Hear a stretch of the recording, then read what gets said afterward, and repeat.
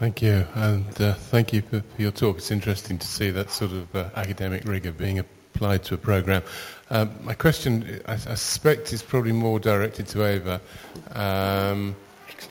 There is now, I don't know how the timing has tied in with what you're doing, but there is a resource on veterinary evidence for to assist with the training of EBVM and development of knowledge summaries.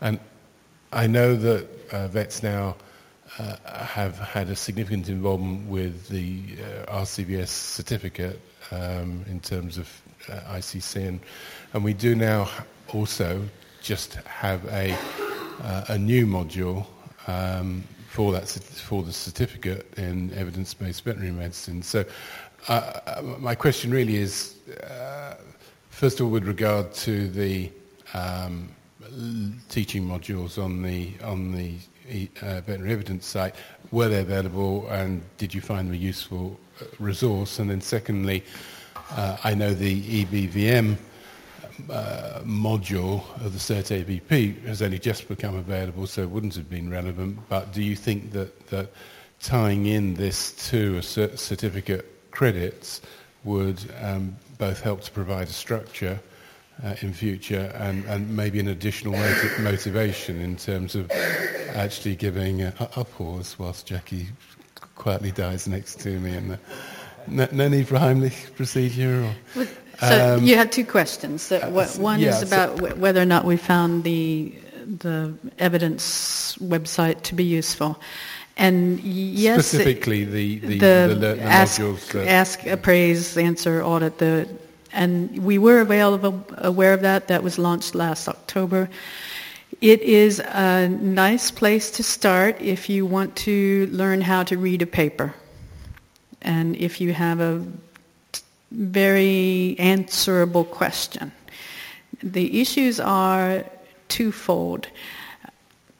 Reading a paper is just one little piece of doing a project, and I accept the fact that we were really doing more clinical research projects rather than an EBVM skill, but we took that approach to integrate those EBVM skills under one umbrella, and also because we are clinicians.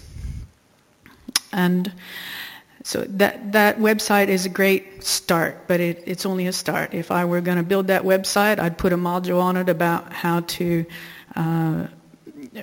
use a pivot table, how to sort out a spreadsheet, how to use Mendeley as a reference manager, and all the other software that's up there. Simple crap like sharing files and keeping the versions synchronized is a major obstacle. Your second question was, do I think there's a role for the certificate?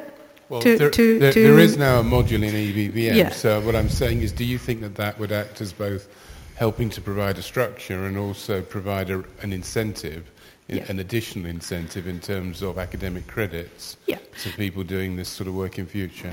Yeah, there's no doubt that the people that want to do these things are highly motivated, and it's wonderful to get a piece of paper that says, I did this. And one of the things that's become very clear is that it's okay to do this in your own time, but if you religiously sat down and spent 2 hours every Thursday night for the entire year, that would add up to 2.5 weeks, full-time equivalent.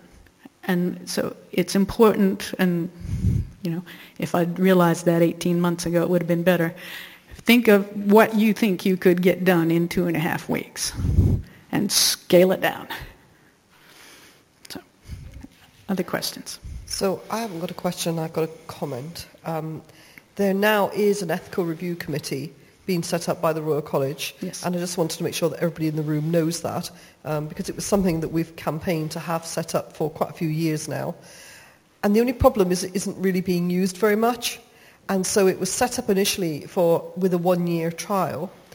and they have not had any formal. They've had some informal input or requests, but nothing formal. And I'm a little bit worried that if we don't use it, we'll lose it. Yeah, I think it's really important. And I appreciate that, but it only launched really in September of this year, and we have one application in its final draft. Just a question over here. One of your slides was that one of your student feedback was that I can answer a question, I don't want to ask the question, but the question I really want to ask, I can't find the answer. That's, to my mind, that's the beauty of what research is all about. I just wondered if you could unpack that a little bit, just to say, well, what sort of questions were they struggling with? Was it a skill gap in unable to answer the question that you filled in some way through your course or through helping them? Let me just answer that a little, and then hand over to Ava if she wants to make a comment. Yeah, I'd agree. You know, if you were doing a research master's or a research doctorate, that's a fantastic situation for someone to come in the first year or two. But at some point, they have to focus on what they're actually doing. They can't just fluff around for it. You can't fluff around forever.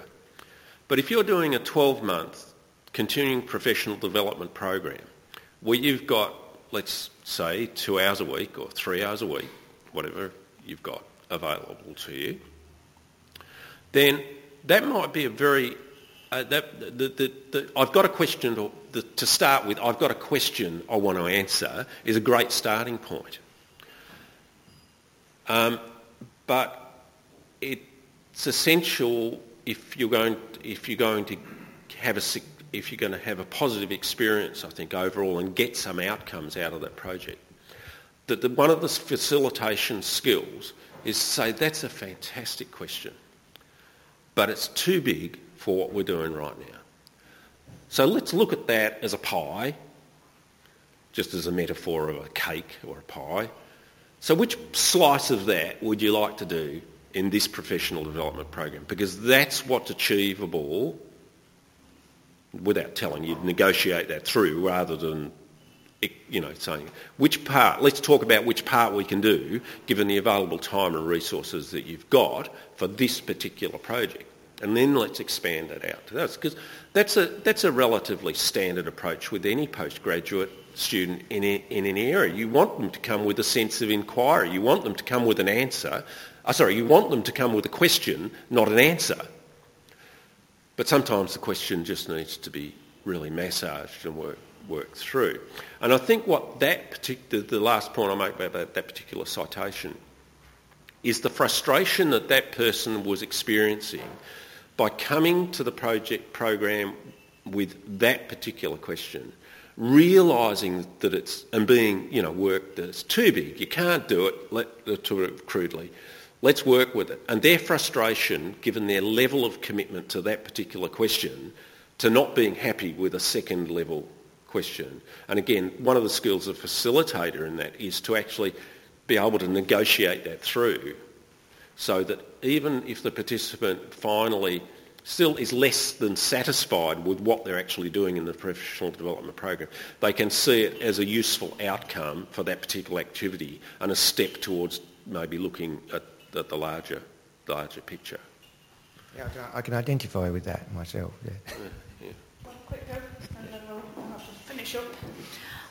Maybe just one other thing to tag on to that, and this is something that to do with writing the knowledge summaries and trying to find the evidence for a particular question. And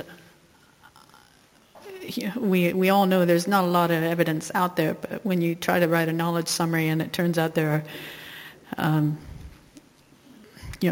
4 papers from 1970 based on lab dogs, that then it's annoying and frustrating.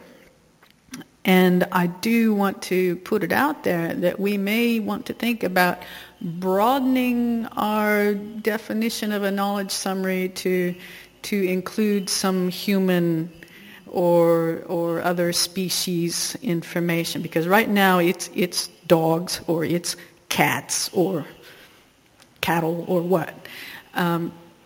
But were we able to pull in more literature from other species, I think we would get some more evidence that we could use.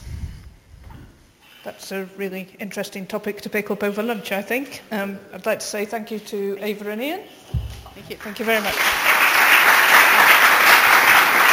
And I'd just like to say thank you to all my Vets Now colleagues who are here and participating in the project and supporting it.